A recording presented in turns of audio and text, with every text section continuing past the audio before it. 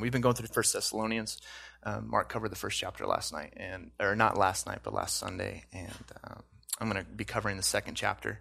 We're just going to rip through it. We're going to cover the first through 13, 1 through 13, the verses, and then we're just going to kind of bring it home. It's kind of Paul's model for ministry. As we get into it, let's just read it and let's pray over the word and let's get into the thick of it as we kind of dissect and pull away the layers of what God's trying to teach us and has taught me over this past week. So 1 Thessalonians 2, for you yourselves know, brethren, that our coming to you is not in vain. But even after we have suffered before and were spitefully treated at Philippi, as you know, we were bold in our God to speak to you the gospel of God in much conflict. For our exhortation did not come from our error or uncleanness, nor was it in deceit. But as we have been approved by God to be entrusted with the gospel, even so we speak, not as pleasing men, but God who tests our hearts. For neither at any time did we use flattering words, as you know, nor a cloak of covetousness. God is witness. Nor did we seek glory from men, either from you or from others, when we might have made demands as the apostles of Christ. But we were gentle among you, as a nursing mother cherishes her own children. So affectionately longing for you, we were pleased to impart to you not only the gospel, but also our own lives, because you have become dear to us. For you remember, brethren, our labor and toil, for laboring night and day, that we might not be a burden to any of you. We preach to you the gospel of God. You are a witness, and God also, how devoutly and justly and blamelessly we behaved ourselves among you who believe. As you know, we were exhorted and comforted and charged, every one of you, as a father does his own children, that you would walk worthy of God who calls you into his kingdom and glory. For this reason we also thank God without ceasing, because when you received the word of God, which you heard from us, you welcomed it not as the word of men, but as in truth, the word of God, which also effectively works in you who believe. Father, we just pray a blessing over your word tonight. We receive it not as a word, not as a message about you, Father, but it is a message from you. We recognize that it is this word, this Bible, this scripture that we read is God-breathed. This is something that we know to be true and is inherently factual. Father, we thank you for this. Use me and guide me as I explain to them what you have told me all week. All these things we pray. Amen. Cool. So as I said before, 1 Thessalonians 2 is kind of a model of ministry, kind of broken down into three parts. It talks about 1, courage that it takes to be in ministry, 2, a tenderness to be in ministry, and 3, an integrity to be in ministry. For most of you, I'm not sure because I don't know all of you, but you might not think that, well, you know, this is not where I'm going. This is not where my sights are set. I'm not going to be heading into ministry. I might go to church. This might be my faith, but I'm not going to be ministry full time. This is not where I am. Well, biblically, as Christians, you're all in ministry. You're all in ministry because it is by you that people see the testimony of your faith and they see God. As Christians, if this is who you proclaim to be, a follower of Christ, and even some of you are parents here, and you're pastors, you are ministers to your children. You speak into their lives. If you work somewhere, which hopefully someday all of us will, your coworkers, that will be your ministry. You'll be speaking. Your life will be a testimony to them, about how a Christian should live and shouldn't live.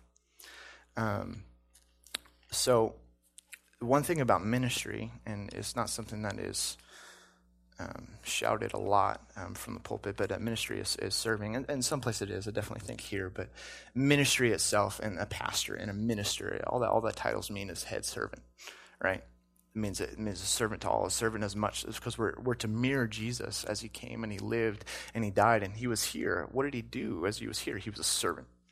Through and through, he was a servant, enough that he would die, right?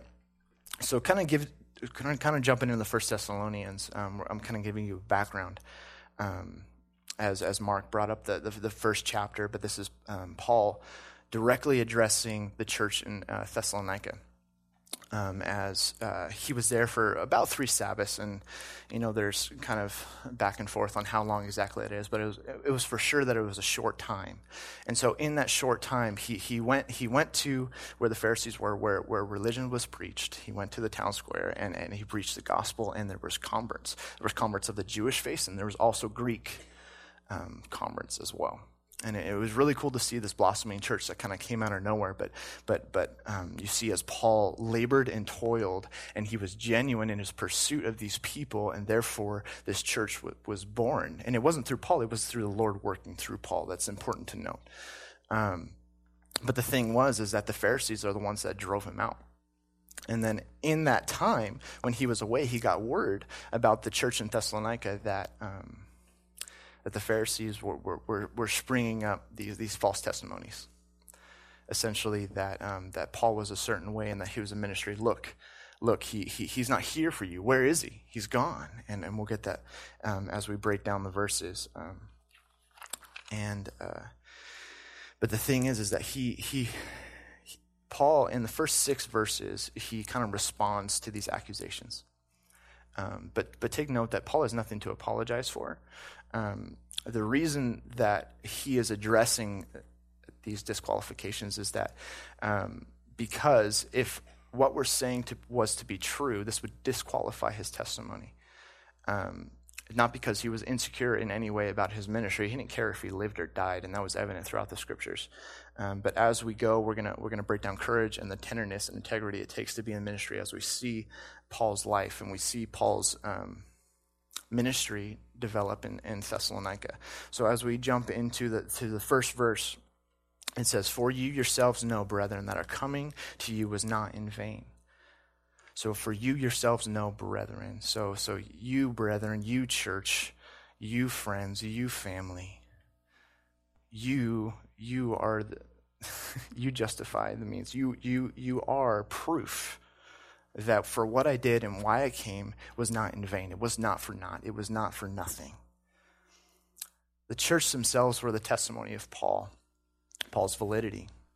And as we looked at verse 2, we see Paul kind of give a background. But even after we had suffered before and we were spitefully treated in Philippi, as you know, we were bold in our God to speak to you the gospel of God in much conflict. So it kind of gives back. Before he was in Thessalonica, before he started this church, before he started preaching, he was in Philippi. And this was one of Paul's major journeys. Thessalonica was part of it, so was Philippi. I kind of wanted to give you a little bit of context why he directly quotes Philippi, because it's a pretty amazing and astonishing story. So I wanted to go into Acts 16. I'm going to jump to verse 25 or verse 22. Then it says, "The multitude rose up together against them, and the magistrates tore off their clothes and commanded them to be beaten with rods. And when they had laid many stripes on them, they threw them into prison, commanding the jailer to keep them securely. Having received such a charge, he put them into the inner prison, fastened their feet in the stocks. But at midnight, Paul and Silas were praying and singing hymns to God, and the prisoners were listening to them. Suddenly there was a great earthquake, so that the foundations of the prisons were shaken, and immediately all the doors were opened and everyone's chains were loosed. And the keeper of the prison, awaking from sleep and seeing the prison's door open, supposing the prisoners had fled, drew his sword and was about to kill himself. But Paul called with a loud voice, saying, 'Do yourself no harm, for we are all here.' Then he called for a light, ran in, and fell down trembling before Paul and Silas. And he brought them out and said, 'Cyrus, what must I do to be saved?' Or Sirs, sorry, not Cyrus. So they said, 'Believe on the Lord Jesus Christ, and you will be saved, and you and your household.' And they spoke the word of the Lord to him and all who were in the house. And he took them to the hour of night and washed their stripes." So essentially, Paul was beaten for the work that he was doing in Philippi, and then he was thrown in jail. I mean, he was literally torn to shreds. I mean, he was beaten with stripes and rods. He was beaten with rods till stripes on his back were literally profusely bleeding, him and Silas. And going into verse 2, back to 1 Thessalonians, Paul was still bleeding. I mean, he was still scabbed on his back. He was still bleeding through his garments as he preached. This wasn't a dude that that was there, just what was in question, because the nature of where Thessalonica was, it was a port city. It was a melting pot for different religions. It was a melting pot for different fast talkers. This is the way that people got money. This is the way people got sex. This is the way people got power. And they manipulated the environment. They manipulated the crowds. Because it wasn't truth. But the thing was that Paul was literally like fumbling into town bleeding everywhere, and he's like, let me tell you about Jesus. Let me tell you about Jesus. And the thing about Paul, that this wasn't a unique instance when he was beat to a pulp. It would seem that the way that Paul lived his right was just outright extreme. He was sold out. Wherever he went, there was revival or riot. Wherever he went, there was revival or riot. And literally people would get saved in droves, or they would beat him to a pulp and they'd throw him out. And typically Paul would get thrown out and he'd just come back in and he'd just hobble back in and just be like, let me tell you about Jesus. And, you know, to kind of give that in a modern day perspective, like how much more weight would a pastor have? How much more weight would a minister have or a missionary have if he came in and he was still bleeding? I think of my parents run a ministry in Uganda, and the pastor who started it there, Pastor Dongo Bethel Dongo, he was a victim. He was a victim during the time when the ILRA were kidnapping children back in the 70s. A different dynamic, but he was there through the civil wars, and there was a point when he was running for his life with his family, and 3 of his fingers were shot off. And obviously, when he came to the States and he was talking about children and he was talking about investing in the people and the Christians over there, his hand wasn't bleeding, but the scars were there. Something that made it so much more real is that he had a hand that was missing fingers. How much more would it be that when you see Paul, who's speaking, giving testimony to the gospel, that he is bleeding and he's still like, I love Jesus and this is what I'm saying is true. The thing is that this wasn't, we're speaking directly into Paul's courage right now. And this is one of the points that I wanted to make. It was directly into Paul's courage. And this wasn't something that came easy to Paul, but he trusted in the Lord. This wasn't a natural response for him to just, hey, God, I'm just going to go risk my life today. And it seemed day in and day out that Paul was risking his life. 1 Corinthians 2:3 said, I was with you in weakness, in fear, and in much trembling. This is when he was in front of the city of Corinth. And then again in 2 Corinthians 7:5, in front of Macedonia, he said, for indeed, when we came to Macedonia, our bodies had no rest, but we were troubled on every side, and outside were conflicts, and inside were fears. Paul felt fear. Paul felt fear, and it was something that was real, but it was something that when we're in ministry and then we're going to talk to someone, and then we're going to talk to a roommate or a coworker, or that we feel led to talk to someone about Jesus, you're going to have that moment of fear that you're going to have to overtake, that you're going to have to trust in the Lord to give you words. I'm here right now, and to be honest, I was a little scared.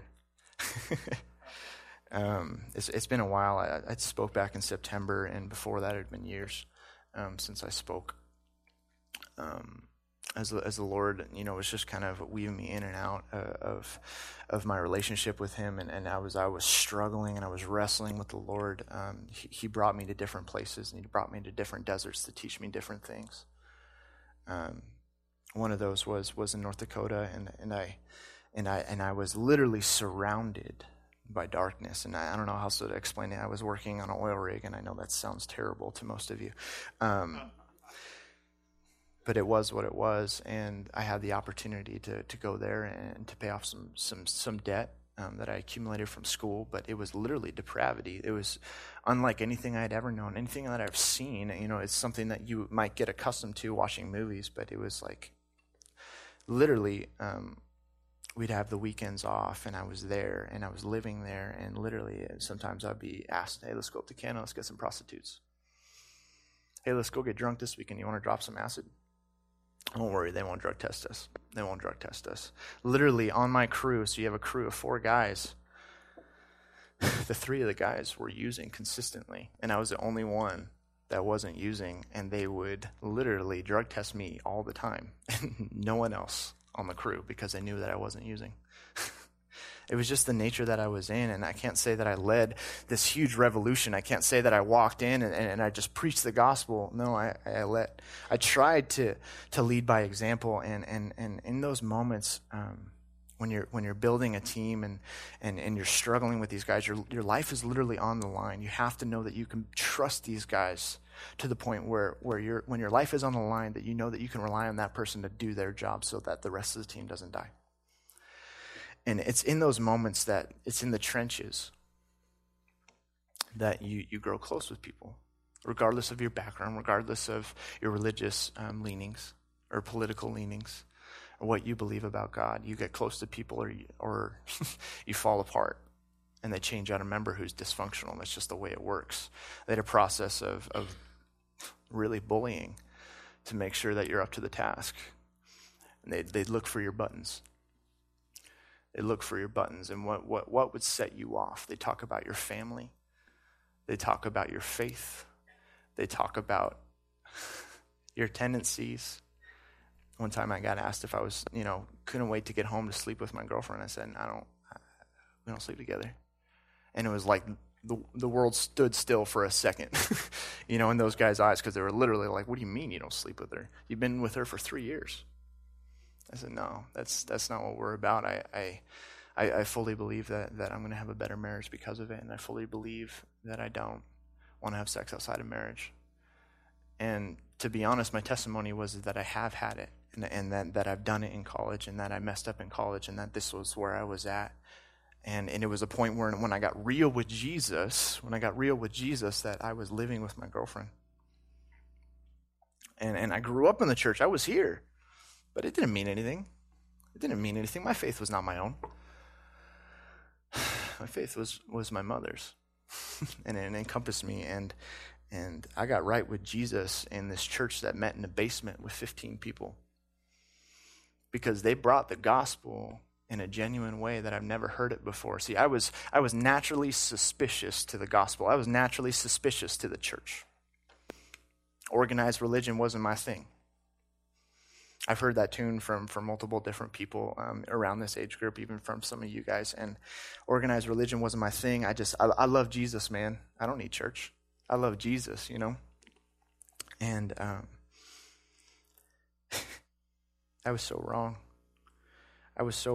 And as I swirled downwards, it was for a year and a half that I was indulging in my life. And it's not that I fell that far, but I mean, really, I was gone, and any testimony that I had was gone. And the thing was that people knew that I still called myself a Christian, but I was living a different way.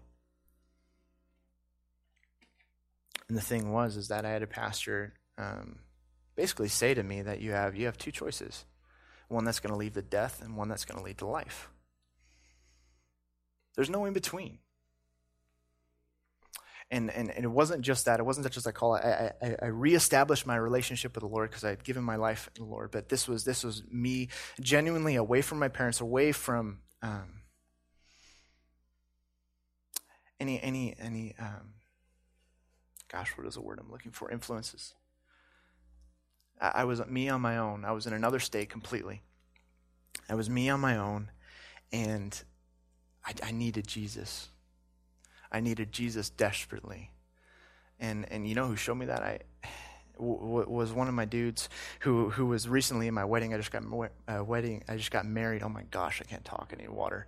I just got married in November, and one of my dudes who stood up with me to be one of my groomsmen that night was a dude that took me aside and said, I'm devoted to you.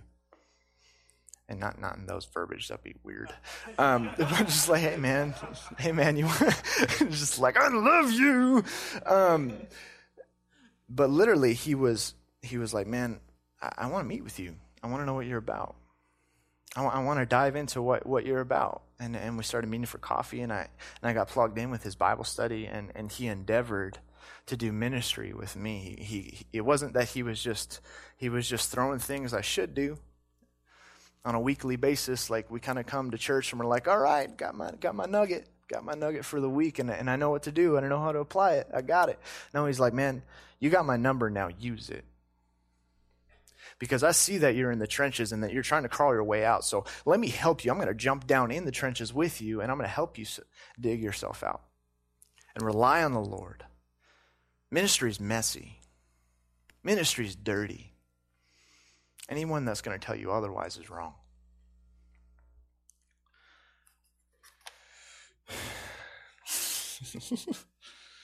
Okay. Yeah.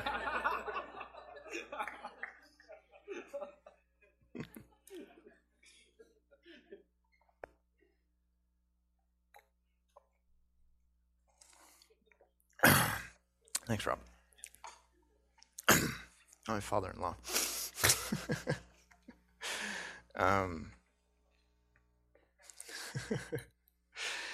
And as we get back to the text, just looking at ministry firsthand from Paul was threatened continually with death to the point where he saw eternity. He got caught up into the third heaven, and to the point where he said he couldn't describe what was going on there. But the thing is that Paul lived his life recklessly, abandoned for his own welfare. He preached the gospel, not thinking about anything that was going to happen to him in the present, because his eyes were fixed on eternity. His eyes were fixed on eternity. In Philippians 1:21 is one of my favorite verses. It says, for me to live is Christ and to die is gain. For me to live is Christ and to die is gain. There's nothing that I'm going to gain in this world that's going to supersede Christ in my relationship with Christ. So why not put him at the top and realize that the reward comes after this life? Paul took courage, and he grew in his courage because he kept stepping into the arena. He kept trusting in the Lord, and he kept knowing that the Lord had his back and that his life was on God's time and not on his time. Paul could take courage because he had the right message and he had the right motive. Verse 3 says, for our exhortation did not come from error or uncleanness, nor was it in deceit. Again, he's just speaking to his accusers, the accusations that have been talked about him. There's no moral error. There's no uncleanness. His motives were pure. And in this time, in this century, in this place specifically, Thessalonica, there's a lot of people. Uncleanness talks specifically to sexual purity. There's a lot of speakers that use this to basically get sexual favors. Let's just put that out there. This wasn't what he was about. This was something that he wanted to address first and foremost, that what I'm doing here and what I'm preaching was righteous. And again, he is not apologizing, and he is not defending his testimony only. The only reason he's defending his testimony is so that it would be made pure in the eyes of the church that is existing there. Does that make sense? I'm kind of tripping over my words here. But what? You're tracking me? I appreciate it, Brett. But this speaks specifically, and deceit specifically speaks to those of us in ministry who want to and I don't say want, I say we have a tendency to deceive or kind of change the truth a little bit. We exaggerate, tell those fish stories. It gets bigger every time. And as we ministry, our testimony gets a little bit crazier every time we tell it. It gets a little bit crazier, yeah. Dude held me at gunpoint, and I was like, I love Jesus. And he's like, me too. I dropped the gun. And no. Stupid. I'm sorry. I apologize for that. But the word says, trust in God and he will supply you the words. Ask and you shall receive wisdom. Have the courage to step out in faith. Have the courage to talk to those people that God has led you to talk to. And God will give you the wisdom. God will give you the words. The gospel will speak for itself. And if you fail, try again. This is what ministry is. It's being consistent and loving someone. As we look into verse 4, we see the approval of God to actually be ministers of Christ is important. It says, but as we have been approved by God to be entrusted with the gospel, even so we speak, not as pleasing men, but God who tests our hearts.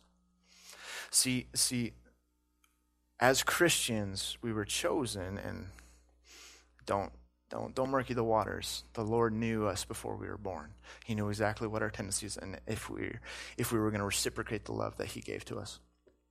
It was approved by God so that we were entrusted with the gospel, so that we could share it. This is an honor, because this isn't just a word about God. This is something that I said in the beginning. This is a word from God. This is a word from God. This is God-breathed scripture is from God. It's not a word about God.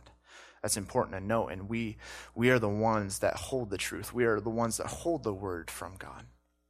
It's important to know that. Looking into verse 5, for neither at any time do we use flattering words, as you know, nor a cloak for covetousness. I hate that word. God is witness. I've been saying that over and over again. Covetousness, covetousness. Again, addressing accusations about him. Again, these were these speakers that were smooth-tongued. They were silver-tongued. They could speak well, and they could rally you up. I just think of the motivational speakers they're telling you the 5-step plan to a better life, or the 5-step plan to be a millionaire, the 5-step, 10-step plan to a healthy relationship with your spouse. That lead to nothing. You invest all your time into something that's man-made, and it ultimately leads to nothing. And it might work for a little while, but if it's not grounded in the truth, if it's not grounded in the Bible, it leads to nothing. And so here he's speaking that I didn't just come to say this with flattering words. I didn't mean to build up your ego. I didn't mean to bring a cloak. I didn't mean to mask you with covetousness. I wasn't after your money. I wasn't after the fame.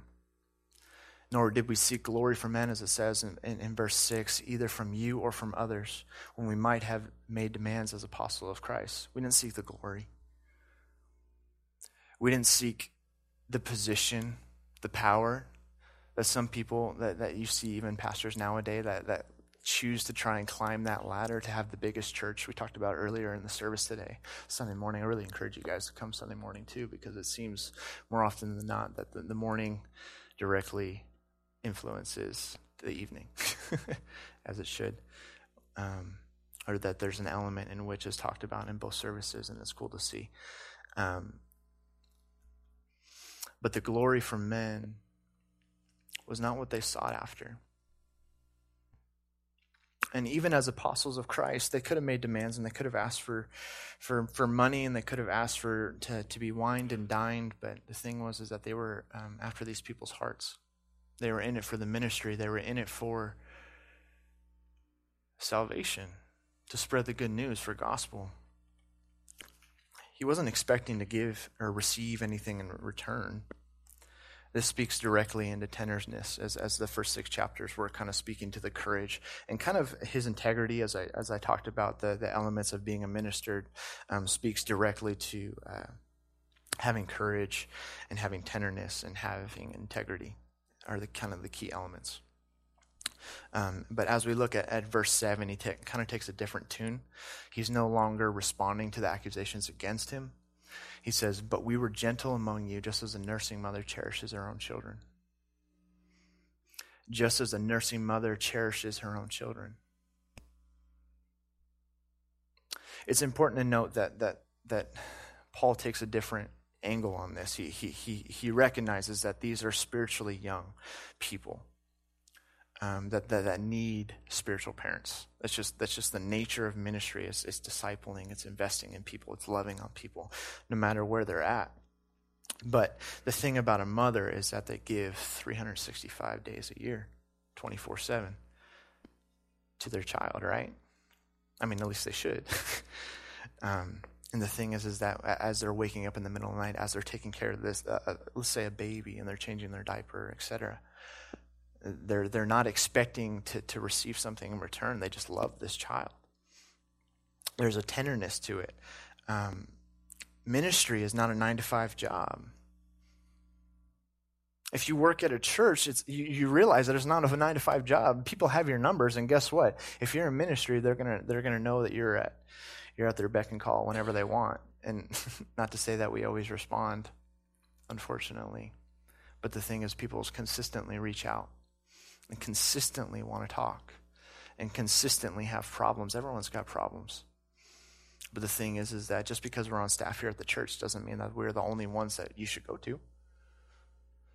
You should have a fellowship around you of like-minded believers that can encourage you and strengthen you, because we're all called to be ministers, and that means at different times we're going to speak to different people about different things. But ultimately, it's going to bring glory to the Lord, because that's what he calls us to do. And as I said before, I'm going to fail at ministry. But the thing is that even as Paul, we look at Paul, all he was trying to do was mirror Jesus when he was on the planet, when he was on this earth. See, Paul's ministry took place after Jesus had died and rose again. But Paul failed. We kind of hold Paul up on this pedestal because he lived this life that seemed to be beyond reproach, but consistently he was a sinner. He wasn't the Savior. But he tried to mirror the life to the best of his ability of the one true God, the one true Savior, the Christ. Leading into verse 8, so affectionately longing for you, we were well pleased to impart to you not only the gospel of God, but also our own lives. We were well pleased to impart to you not only the gospel of God, but our own lives, because you have become dear to us. This again speaks to the tender, motherly nature that Paul thought about when he thought about the church in Thessalonica. Because he endeavored to know them on an individual level, he endeavored to love them on an individual level, on a personal level. It was more than just sharing the gospel. It was doing life with them. I know that's so cliche, but it's true. It was doing life with them. It was day in and day out. And even though it was short-lived, it was genuine. And because it was so genuine in that small span of time, the church thrived. Because they took Paul's word not to be his own, but a word from God. And they took it as truth. And we'll get more to that later.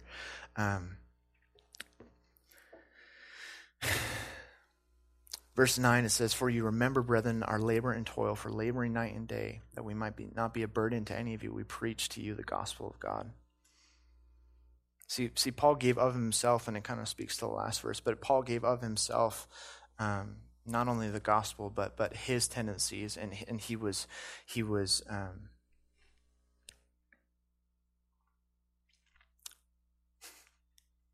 genuine with them. He was transparent. That's the word I was looking for. He was transparent with them, with his struggles, what he was going through, as any pastor should.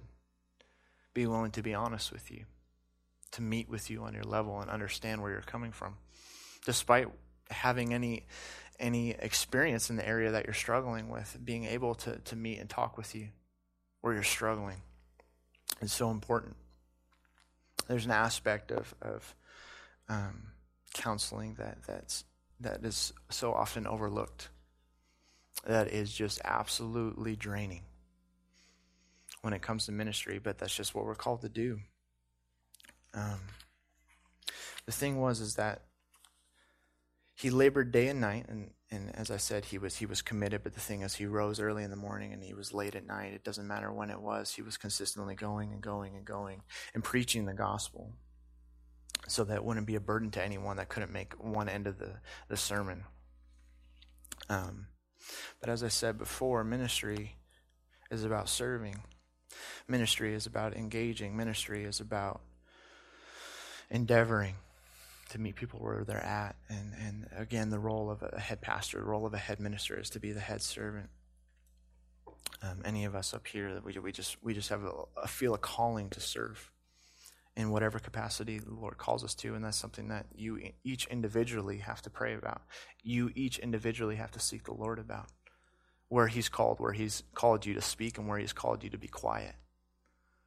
That takes discernment, that takes prayer. Verse 10, you are a witness, and God also, how devoutly and justly and blamelessly we behaved ourselves among you who believe. See, Paul lived a life that drew other people to Jesus. He lived blamelessly, devoutly, which means pure, which is a reference to purity. Justly is a fairness and character. Blamelessly is without fault. No accusation, nothing of merit. Paul's ministry was marked by integrity. And though I said before that he wasn't Jesus, he wasn't the Christ, he was still pursuing to be Christ-like. And he was marked by integrity. Where does integrity come from? It's directly linked to character. And what's the difference between morality, knowing what your morals are, and character? This is something that Rob actually shared with me earlier. It's a story about a young child, little Johnny, let's say. He comes home from school and he says, Mommy, all the kids were making fun of Susie today. They were calling her fat. Or mucking. They were just relentless. They were so brutal. And I chose not to join in. I chose not to join in. Aren't you proud? And she said, yes, Johnny, I am proud. But the thing is that to abstain from joining in is the moral thing to do. But Johnny, when you tell the people to stop, when you step in between the line of fire, that's character. That's what character is. It's stepping into it. See, we all know the moral principles. We all come here to receive and to understand in a deeper way what morality is and what we should and shouldn't do. But the thing is, are we going to act upon it? Are we actually going to step in and have character? Or are we just going to receive and receive and receive and get spiritually bloated as we sit in our chairs? And I'm definitely guilty of it too. It takes someone who's truly after God's own heart to have character in this world. Verse 11, as you know, we were exhorted and comforted and charged, every one of you as a father does his own children.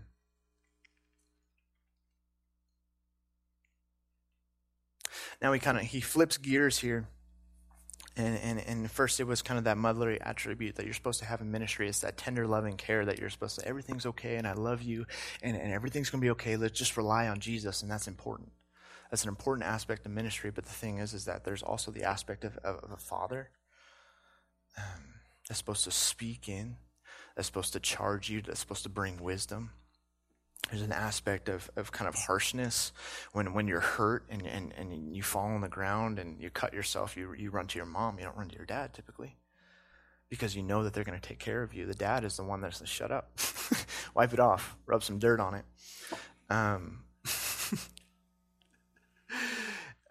But as the breakdown goes, Paul says, as how we exhorted is to call to one side, is to call alongside. Come alongside me. Come alongside me. I'll show you the way. Come alongside me, exhort. And to comfort, but not in the way as a mother does. It's to console over failure. Like you went out and you tried. And you're like, all right, this is what we're going to do. And we're going to game plan. And now he's going to go into charging.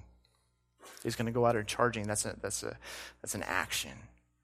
It's a charge to go out and speak the gospel and share the gospel, to swiftly and sternly walk with the Lord. He charges us to walk with the Lord. It's a multifaceted approach, and so often in the church we have this tender, loving care, and we're like, we want to accept everyone, and we want to love everyone, and we just want to love on you, we want to pray on you, and there's absolutely an importance of that. But there's also the other element where we're not just giving to you, we're not just the place of rest for you to be, but we're also challenging you to get out into the world and spread the good news. It's supposed to be uncomfortable. There's an element of church, there's an element of teaching, there's an element of the gospel that makes you uncomfortable, and that's a good thing. That's something that you should look into. That's something that you should dig into more. Because where are you uncomfortable in your life right now? I know a lot of us, comfort is a it's nice. We live in a nice area. Thousand Oaks, I think, is the 13th wealthiest city in the nation, if you guys didn't know. We live in an area of affluence. It's an area where we don't necessarily need God. And that sounds terrible, but in our comfortability, we can make it without God. It's not like we're going day to day without food. We're not held at gunpoint. Yet around the world, Christendom, Christians, are the most persecuted grouping of people that the world sees right now. Our martyrs consistently, every single day, people are getting killed for their faith, and we have a tough time deciding where we're going to eat tonight.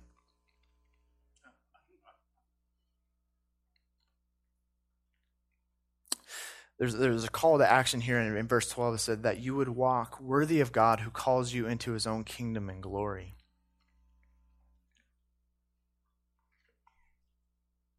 You're supposed to walk in a way that represents the kingdom. You're supposed to walk in a way that would identify you as a Christian, as a follower. As I said before, Paul's life, the way in which he lived, led people to Christ. Just the way in which he lived led people to Christ. This is the goal of our ministry, is to be an example, have a practical living, meet our spiritual standards.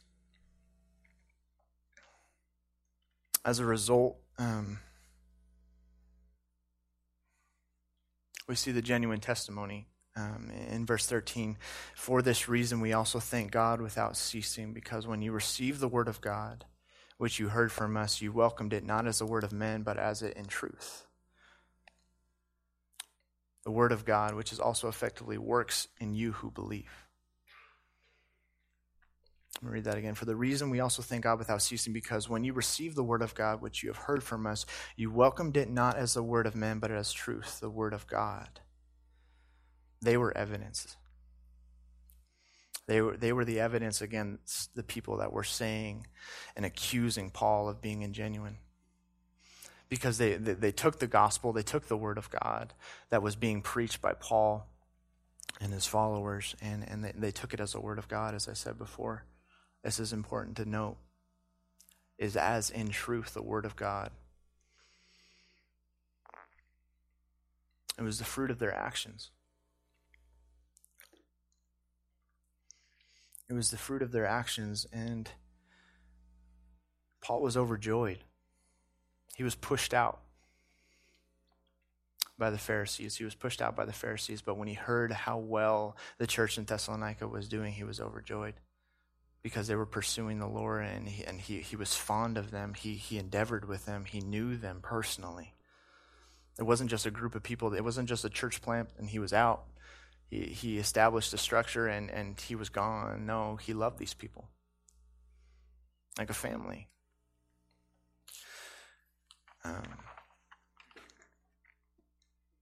Again, as I said before, and it's going to be a shorter night tonight, just as I'm going to ask the band to come up.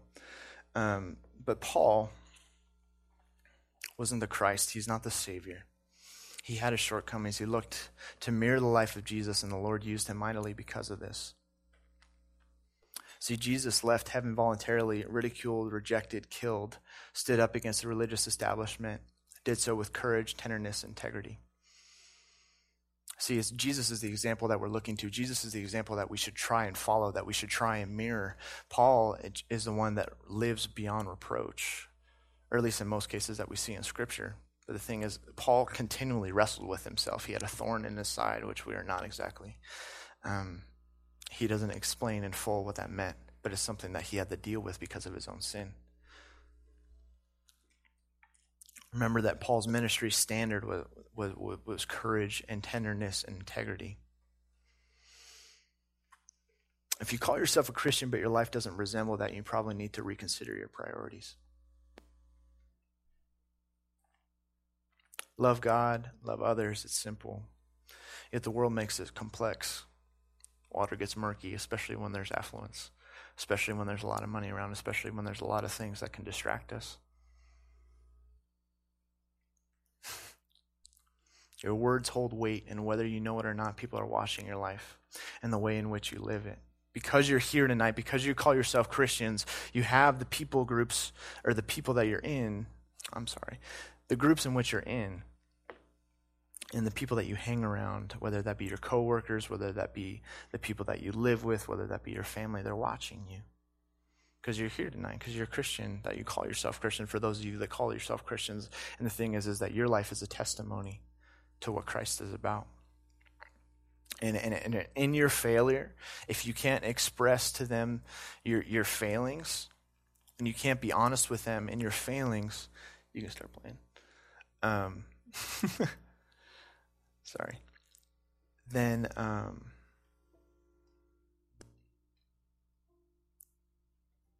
your testimony is for naught. But the thing is that the Lord works it for good for those who love him.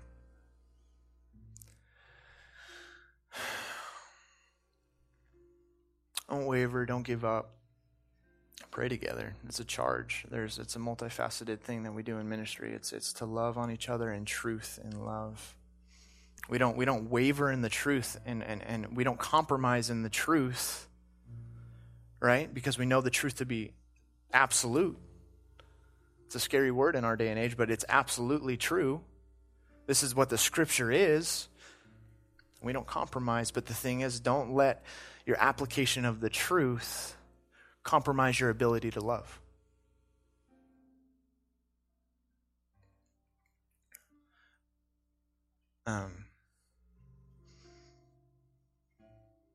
We engage in different arenas. We engage in different areas that we're called. There's something specific to your life. There's a reason that you're on this planet.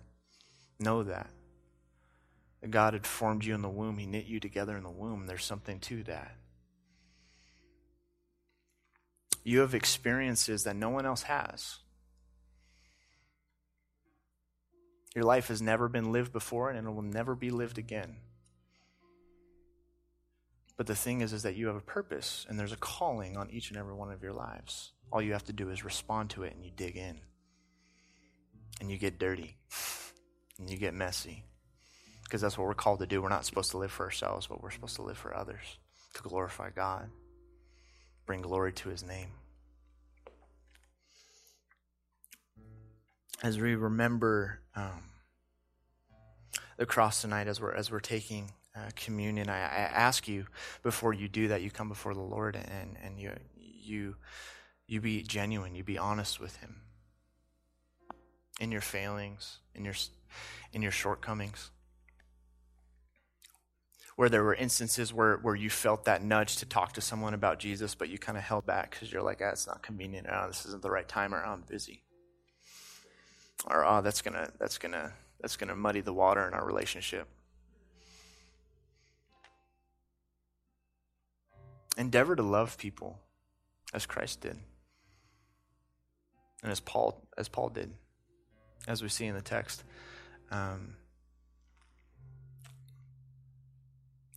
Know that Christ dying was for you, but it was for all mankind. The world needs to know that the gospel needs to be preached, it needs to be spoken. Figure out a way to do that.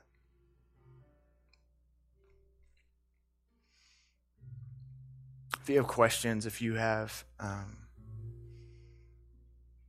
anything that's bothering you about what Scripture says, this is why we're here. This is why we do what we do. This is why we're in a church. We wrestle together. But know that as you endeavor to intellectually understand the Word of God, that you're missing out in the application of the Word. And know that there's a world out there that needs to be reached in a genuine way. See, I got saved out of church. I grew up in church. I grew up, and as I grew up, there was 3 major scandals with the head pastors in the churches that I grew up with. And each time, our family left, and I was numb. My conscience was seared towards Christianity, and I get it. I believed in God.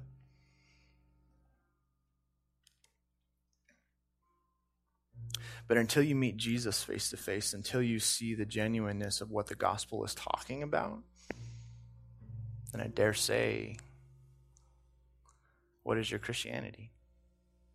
Why do you call yourself a follower of God? Because you're in church. That doesn't make sense. I'm glad you guys are here tonight.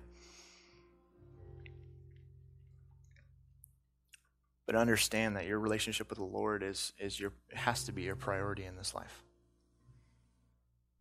So as we take communion and we wrestle with the Lord and we talk with the Lord and we speak with the Lord, we lay our lives down at his feet and we take the bread and the wine or the juice as a remembrance of his broken body and his blood that was shed for us specifically. Father, we endeavor to know the truth. We endeavor to show love, Lord. Jesus, we just ask that this is something that we would apply to in this week. This is something that we would endeavor to use consistently, Lord, that we would endeavor with people, that your heart is after people, Lord. I pray that you would fill us and that you would guide us and that you would strengthen us, Father, not just strengthen us, but to be our strength and be our sustenance, Lord, as we are nudged towards talking with someone or endeavoring with someone, opening up that conversation for the first time about you, Lord, about the gospel, that you would give us the wisdom and you would give us the strength to do so. We love you and we praise you.